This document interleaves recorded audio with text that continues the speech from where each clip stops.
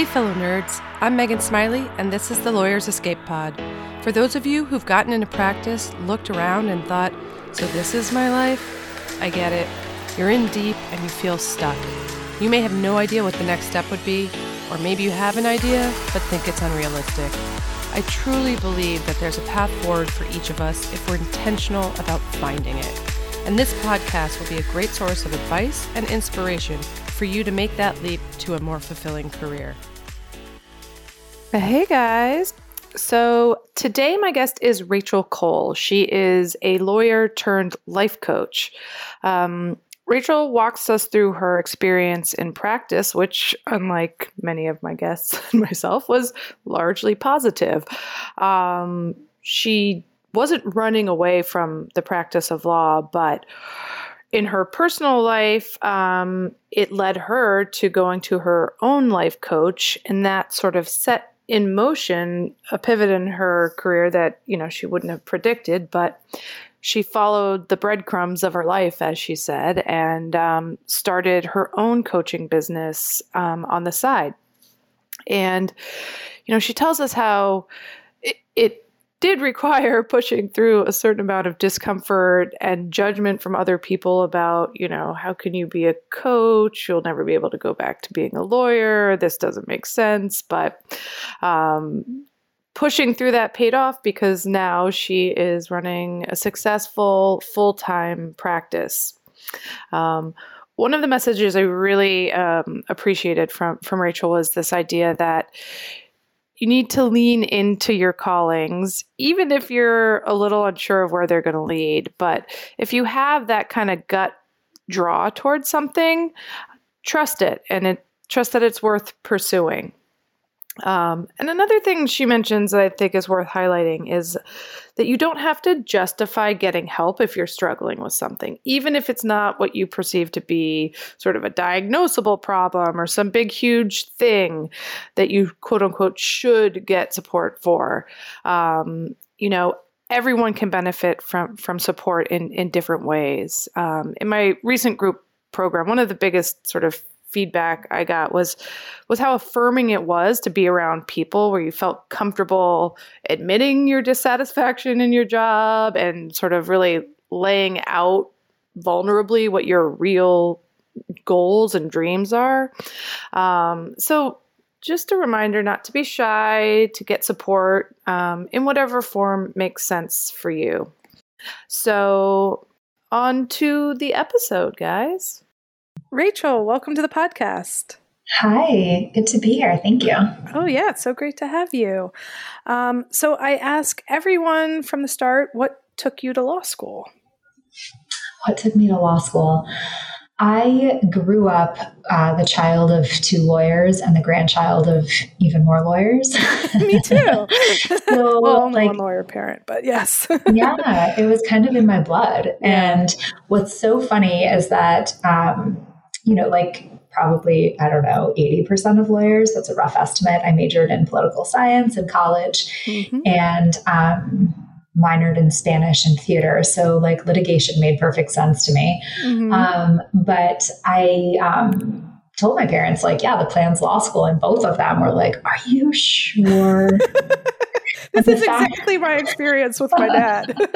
Yeah. And the fact that they were kind of anti, made me want it even more because such is life when you're 22 or 21, right? Right. Yeah. So that's kind of and because I liked school, I always kind of thrived in academic environments, and I wasn't the always straight A student, but I was a pretty good grades student my whole life. And so I was I know how to be a student. I'm not sure I know how to be an adult, but I know how to be a student. Exactly. So I'll just keep doing that. Yeah. I think that's very common. It's sort of a very easy default for particularly those of us who are sort of in these liberal arts majors. Totally. It just makes sense. It's what else am I going to do with my poli-sci degree? Yeah, exactly. So did you think you were going to do litigation? And is that sort of what was interesting to you once you actually got to law school? I always thought, and I have no idea why, but I was I'm probably going to be a tax lawyer. That just seemed I felt called to that. Neither of my parents were tax lawyers. My dad was in the transactional, big banks and big money space. Yeah. And my mom did real estate law her whole practice. So I'm not sure what drew me to tax, except that I liked my tax class. And then I took evidence, and I took evidence from Barbara Bergman, who defended Timothy McVeigh in the Oklahoma City bombing case. And she was a visiting professor. And still to this day, I'm like, she changed my life.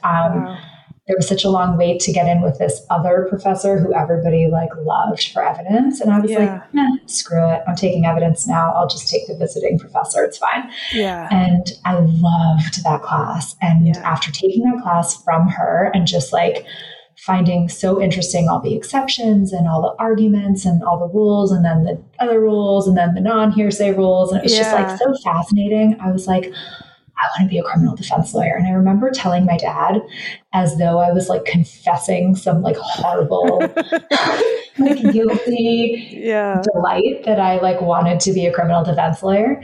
And he was so thrilled. He's like, that sounds so fascinating and awesome. And actually I ended up clerking for a judge and then going into the state's attorney's office, so the other side of the V from the public defender's office. But I interned in the public defender's office that summer, and it just was phenomenal. Everything I could have wanted. So I didn't know really what my path was until I took that class. Yeah. Evidence is fun. I feel like that's what you think you're going to do when you go to, that's like, lawyer in your brain kind of, what you imagine a lawyer does. Yeah. You're like, this is why they make TV shows about this job. Yeah, exactly. Totally.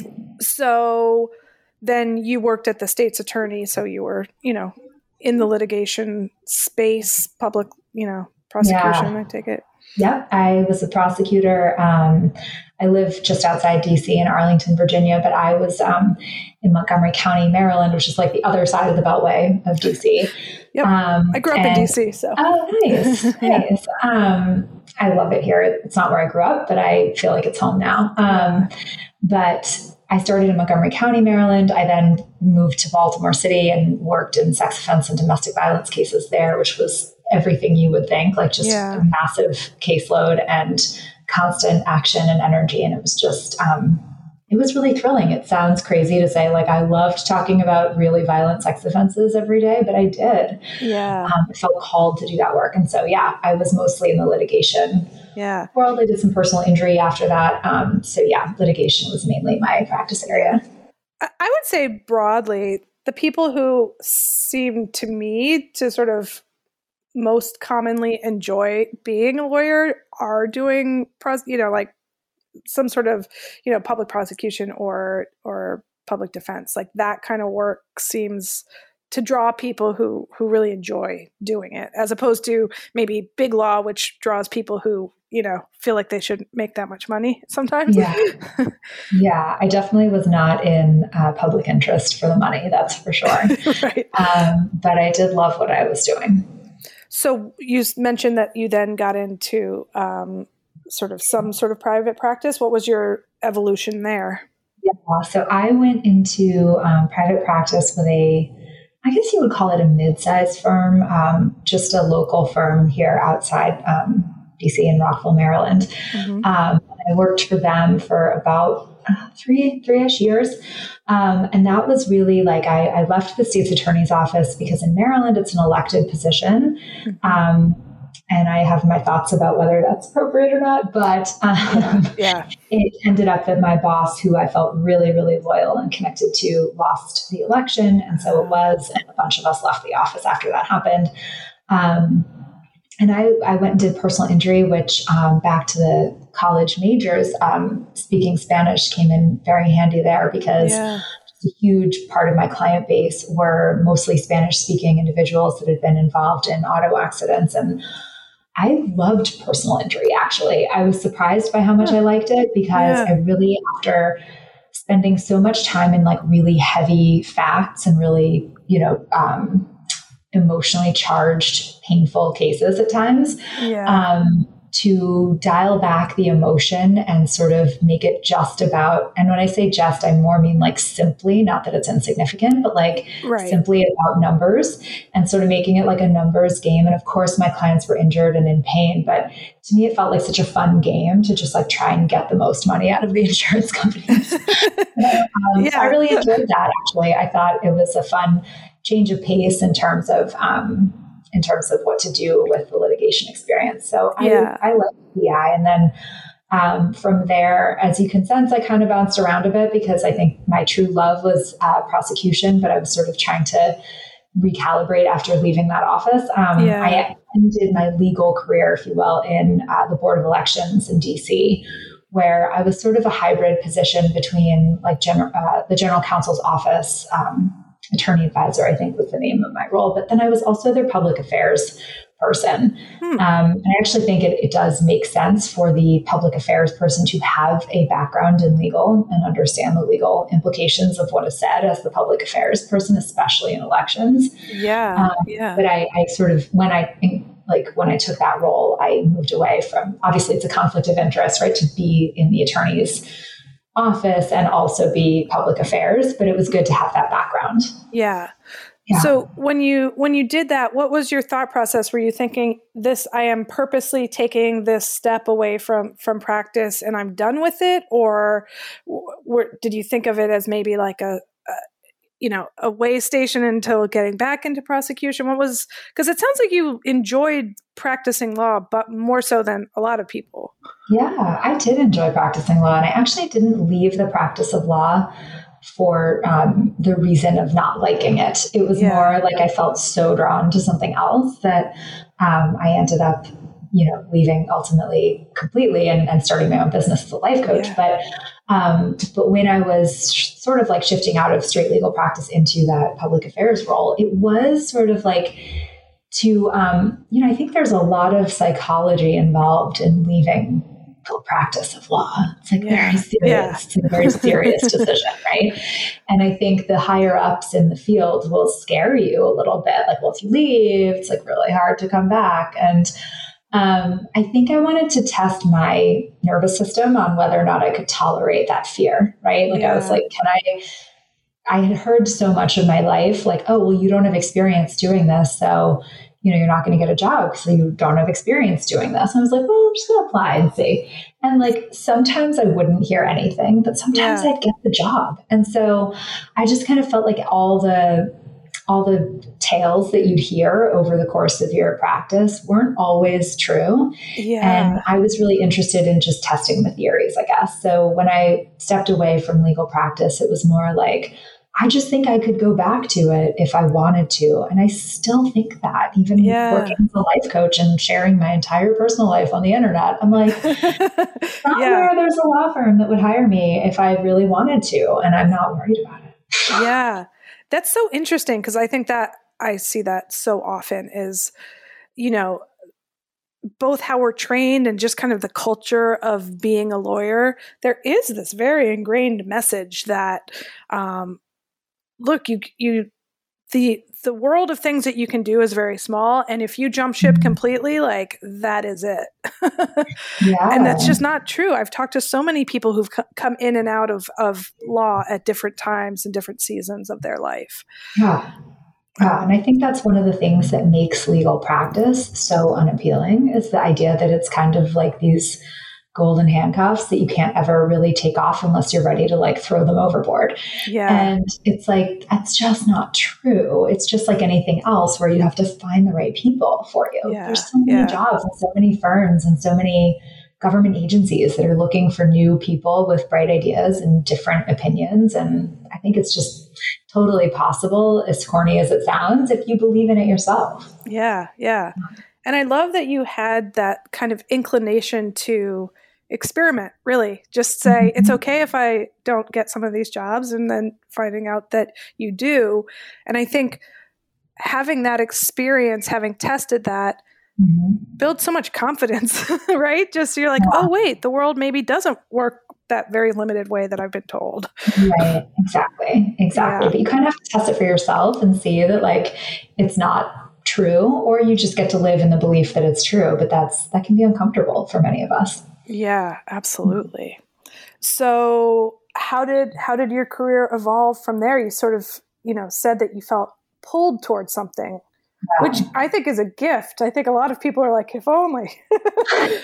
Totally. And I coach my clients often on like anytime we're feeling like we're running away from something instead of running towards something, that's like a signal to just pause, right? Yeah. Because we don't make the best decisions when we're fleeing. Yeah. And the fact that we need to flee in the first place is like, it's so need based instead of like desire based. Yeah. Yeah. So for me, like it was as organic as it gets. I whether I glossed over or just straight up forgot, I worked at one point at the Title IX office of Johns Hopkins University doing Title IX work for students, and it was so fascinating. Yeah. And that was in 2017. And I, at that point, had just gone through like what felt like my 80th breakup. And I was like, I am just done with like all these breakups and feeling really mystified by it in my personal life. I felt like I'd had my professional life really well figured out, just in terms of like my confidence and believing that like basically anything I was interested in, I could just sort of make it work. Yeah. And then when it came to love and relationships, I felt just like completely the opposite. Like no matter how hard I tried to make something work, it just kept blowing up in my face. And so I hired my first life coach after years of being sort of like in and out in very non-committal ways of therapy. Yeah. And feeling like therapy just it wasn't solving it for me in a way that felt long lasting. And so I was really just on the lookout for something different. And I hired my friend from summer camp and oh my gosh. a coach who lives in LA. So I still have not yet seen her in person since I first hired her, since we were in summer camp together. But I started working with her in 2017, and it was such a profound change from anything I'd ever experienced before in the mental health space. It was life altering. I used to suffer pretty bad panic attacks, and I hid them very well. Yeah.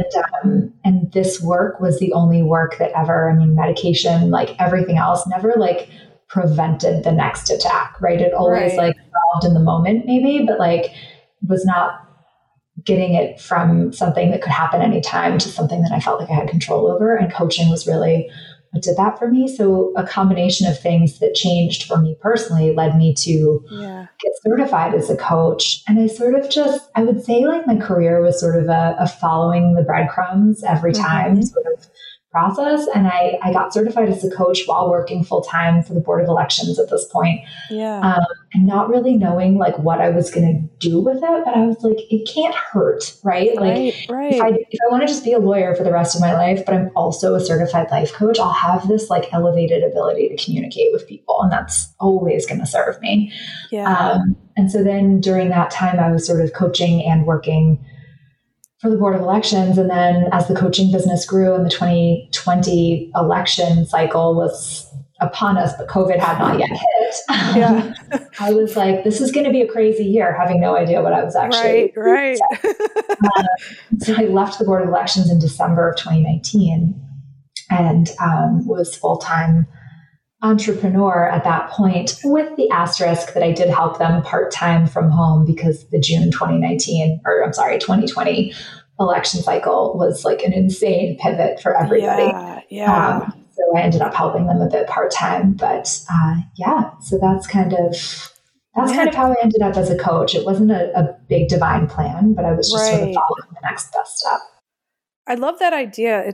I think it's something about the nature of how we become credentialed as lawyers and get into practice, that it's this like huge big thing that you decide from the get-go. But this idea that you can just explore the things that naturally interest you and do so on the side without necessarily having some grand plan in place is so important, right? Because sometimes you don't know what the thing is that's gonna pull you.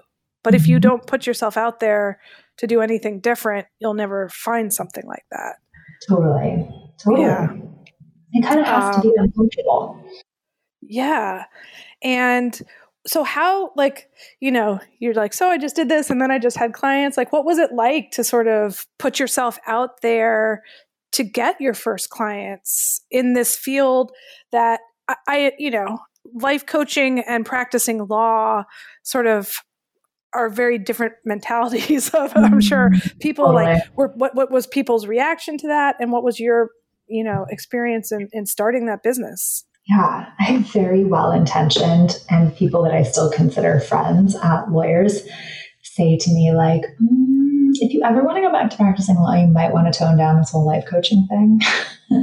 Yeah. And it's not like I was life coaching about like, BDSM culture. I mean, Right. nothing wrong with coaching on that, but like I was just talking about love and relationships, right? Which is where that's the pain point that brought me to coaching as a client. And it's what inspired me so much in my own practice and business. And so, I wasn't like talking about these, like, not that I think anything is like highly controversial in this day and age, but I wasn't talking about these highly controversial issues. I was just speaking about love and relationships, which I think everybody cares about. Most of us want to be in a long-term romantic partnership. And so it's like this thing, right? That in legal practice, I remember sort of being, I don't know, cultured and even told outright, like, that's not your priority. Work is your priority. Right. Right. And so I think that played out in like my early days of posting, not where I was currently working at the time. I should say I was working at the Board of Elections, and everyone I worked with there was so incredibly kind and supportive and just loved reading my stuff on social media. But prior areas of practice that I'd been in were like, oh, are you sure you want to like put all this out there? Because like the internet's forever. And I just felt like, yeah, it's uncomfortable, but like I'd rather do it than always wonder like what might have been if I had just done the thing. Yeah. And so again, it was like I did it sort of remembering back to like people being like, you're not going to get that job because you don't have any experience. And then it's like, I got a job, right? Yeah. So I'm like, okay, maybe like some people won't like that this is like out there on the internet, but like other people might be fine with it. And I'm going to trust that because I'd rather, like I said, do the thing than wonder what it would have felt like to do the thing and never do it. Yeah. But it is uncomfortable. Like I won't sit here and be like, it was so easy. Like I lost my sleep. It was like totally intimidating sometimes. Yeah. Worth it to just hear people be like, oh my God, you're reading my mind. Like you're literally saying out loud what's been happening in my brain. And it's like, it's really worth it. It's so interesting because I think in a lot of legal environments, you as a person, your individuality is just not, it's not valued. And in fact, sort of it's devalued in the sense that there's kind of a very stringent way that we, work, what is considered quote unquote professional. The idea that sort of trying to find happiness in a relationship is incompatible with being a professionally competent lawyer. So ridiculous when you say it like that, right? But there is this, I found it very stifling. And I think when people think about what is it that's making you unhappy in practice, if that's where you are, for some people it's the work and some people it's the environment. Maybe it's the long hours. And maybe it's also, I just found it that I was not able to sort of freely express myself in a way that was important to me. Yeah. And like, I just remember, trying to come up with justifications, right? For like leaving work on time to like go on a date. And it was like, I wanted to like keep that quiet. I wanted to like keep that a secret and like they couldn't know, because if they knew, they would think that I was like blowing off my job. Because like, how dare I go on a date when I could be sitting at my desk working until 9 p.m. And it's like the idea that was even a part of my programming instead of like a law firm environment or like a government practice environment. Because I mean, there are long hours in both places. Encouraging a healthy, robust personal life. Right. And it's like, because you show up as a better employee, of course, but also like why don't employers want their employees to just be happier, to like just have like well-rounded, full lives that aren't always about being tethered to your phone and your desk and your clients and your files, right? Like we are not we are multidimensional humans. Right. We're not like one-dimensional, like I just want to live, eat, breathe, and function in my attorney role and nothing else. Right, exactly. And I think it's one of those things that when you realize that, when you sort of have pushed yourself into a place where you're in a job that is accepting of that, or you've started your own business, you're like, yeah, obviously. But then there is this bubble of thinking in so many legal environments that you just, it's hard to break out of thinking like that and imagining, oh, there's a different way of, oh, there's a place I can actually, be my multidimensional self. Yeah. You know? Totally. And I think part of it, like I have coached lawyers who, largely feel like what they want in their personal lives isn't available, or they're putting more pressure on it because of the time constraints of what their job takes up. Right. Yeah. And so it's like every date is like, are you worth the like 4 free hours that I have a week? Which is a tough place to date from, really. It's like, how open can you be if you're like, prove your worth, prove it. Right. Yeah. So not exactly the best space to be in, but like I've coached clients who are like, well, I mean, the culture of our office is like leave at 8 or 9 p.m. Right. And so like, if I don't fall in line with that, like they're going to fire me. So I might as well just like find a different job. And it's like, okay, totally. Like find a different job if you want a better like culture of the office and workplace environment. But like before you do that, maybe just try leaving at 5 and see what happens. There's so much of it, like, you don't even trust the environment enough to be like, I'm going to just show up as myself, right? Because we're scared of what will happen if we do. Yeah. And like before we even like we decide we can't, because that is the very real culture, but we like don't even want to be willing to like experiment with just doing it. And like, let's see what the answer is, what the response is, how it's received.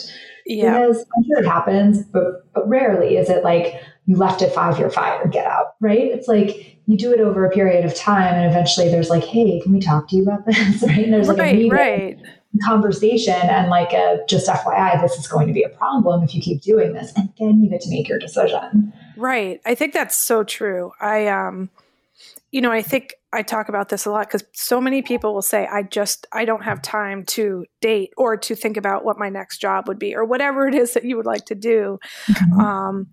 And I say, okay, well, set a boundary at work, say that like leave at 5 or whatever it is. And just this initial resistance to that is just not possible. Mm-hmm. And it's not to say it's not going to be comfortable. And it's not even to say that you might get negative feedback. You might, I guess, right? But then that's a real piece of data that, is that where you want to be then? Yeah, exactly. Yeah. But it's like, we're afraid of the data in the long term because we're afraid of like, if we get data that's not positive, we're going to make it mean something terrible about ourselves, right? That's not really scared of it. Right. Because if they don't like it, then like, do we have to not like ourselves? Right. But if we can decide that like we get to like ourselves whether they like us or not, which is a much tougher decision to make than it sounds, right? Like we can say like, I'm going to like myself no matter what they say, but like to really embody that and encompass that is complicated for us as humans. So it's like that decision that like, I'm not going to be a jerk to myself, even if they don't like what I'm doing. That commitment like empowers us to show up and be like, I'm going to just see how this goes. Yeah. And often it goes better. Like my experience was like, for example, with taking vacation, there were people who just like did not take vacation. Mm-hmm. I took all of my vacation. No one ever said anything. Exactly. Like I had 4 weeks, people like, oh, Megan, she's off. You God knows where this time. And it's like, that they just knew that about me. I just sort of set that boundary and that expectation, and it was not a problem.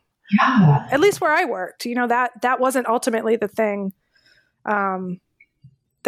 That was like the problem for me. Although I laugh because the only person I dated in the 4 years that I worked at the firm was another associate at my firm. Totally. I think that happens so much. I mean, it was my story in 2 states attorney's offices and the law firm that I worked. I dated people that I worked with. And it wasn't because like, I don't know, it wasn't for any reason really other than like, I just had no life outside of my job.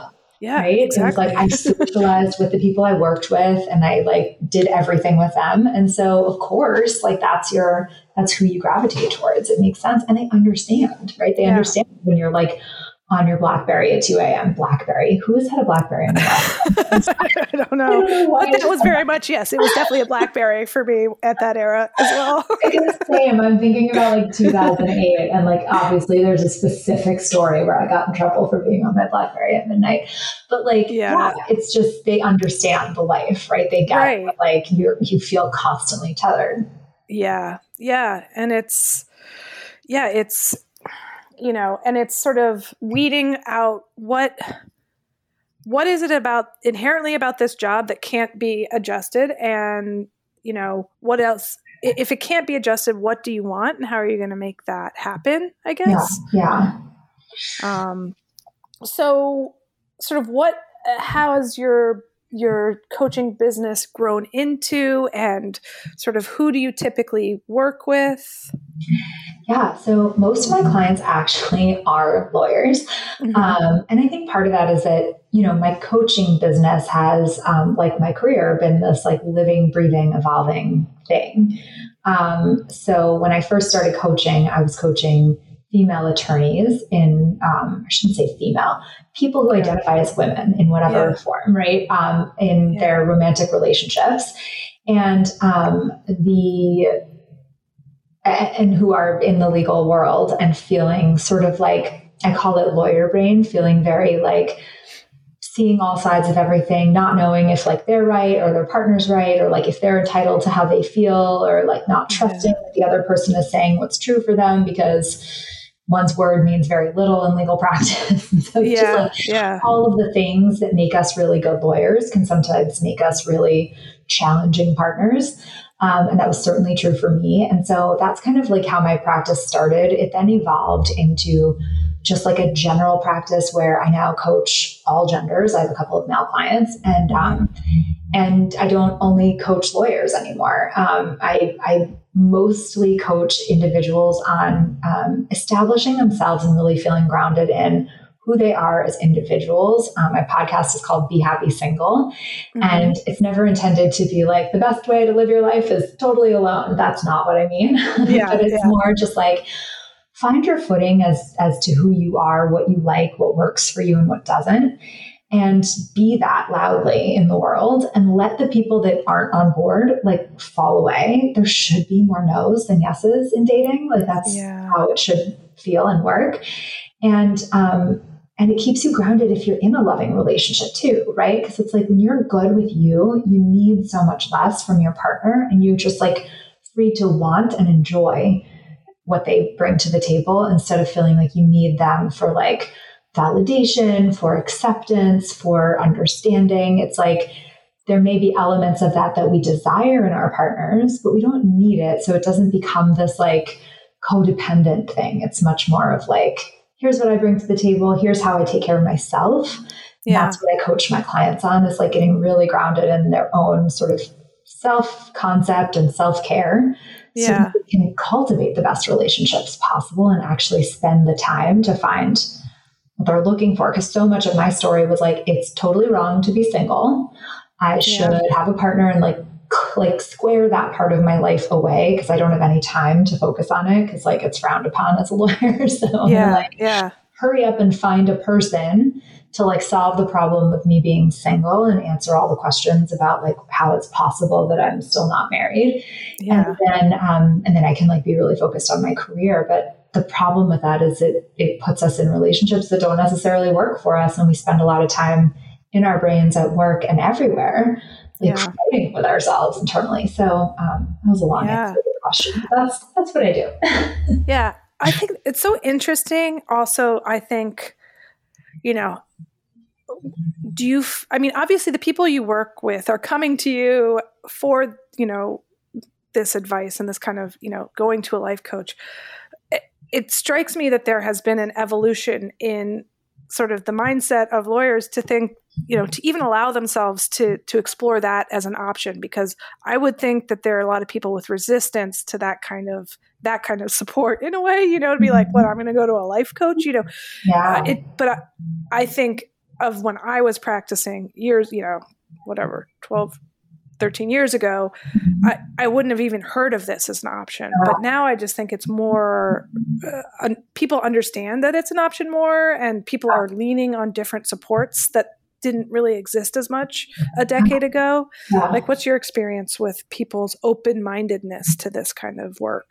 Totally. I think it depends on, where you live, partially the kind of network that you have, what you're brought up in terms of an environment of like seeking mental health support and mental health care. I do consider myself like a mental health provider. That's like one of the many categories I selected on my LinkedIn page, right? Yeah. But in a way, it's like coaching opens up the space for like, you don't have to feel like something's wrong with you. Like you have to have a diagnosis in order to justify getting help. That like we're allowed to get help just because it feels better to have help than not have help. Yeah. Like that's something that's, like people often ask like, well, is coaching covered by health insurance? And it's not. Yeah. And part of that is that it's a non-regulated industry. And so that's why health insurance companies won't, coaching as a mental health service the way they do psychotherapy or even a licensed social worker. Like it's just a different standard. But I think that actually really serves people best, because it's like nothing about coaching is necessary. It's just not. You can live your life without a life coach and be absolutely fine. Whereas like if you have a DSM diagnosis and you need medical management in terms of like medication, or you need psychotherapy, like you need that, right? Like you need that to function, to get yourself from non-functioning to functioning.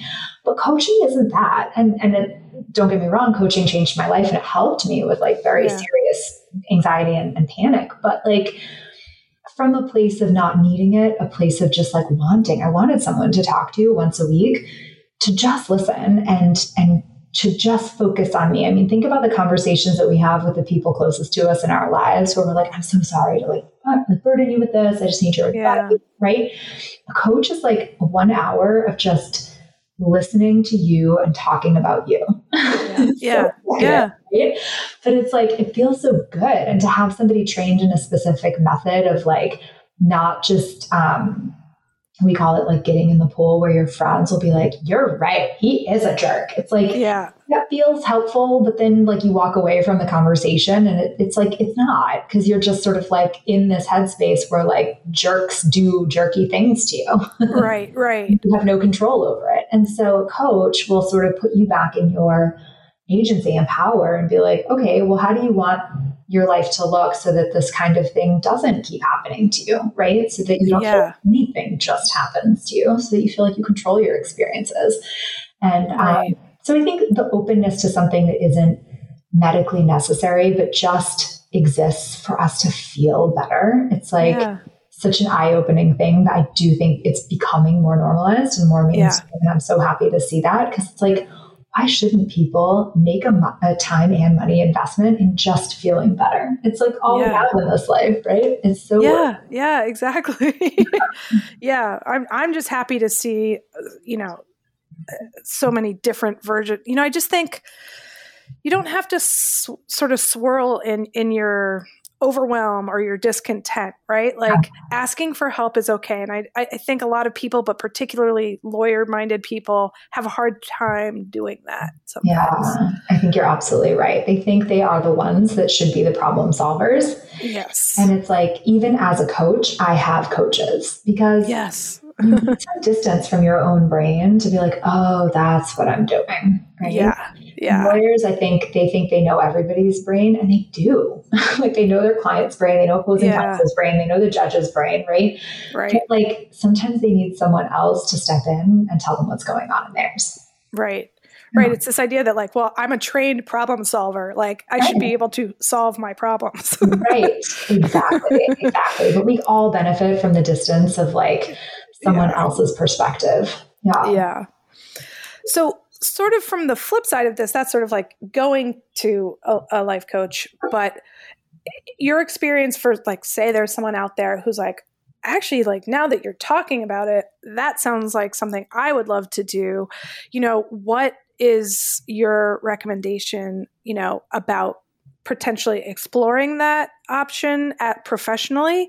And also, did you experience any imposter syndrome stuff around, sort of putting your stake in the ground and saying, I am a life coach and I believe that I have enough to offer to charge for it, basically?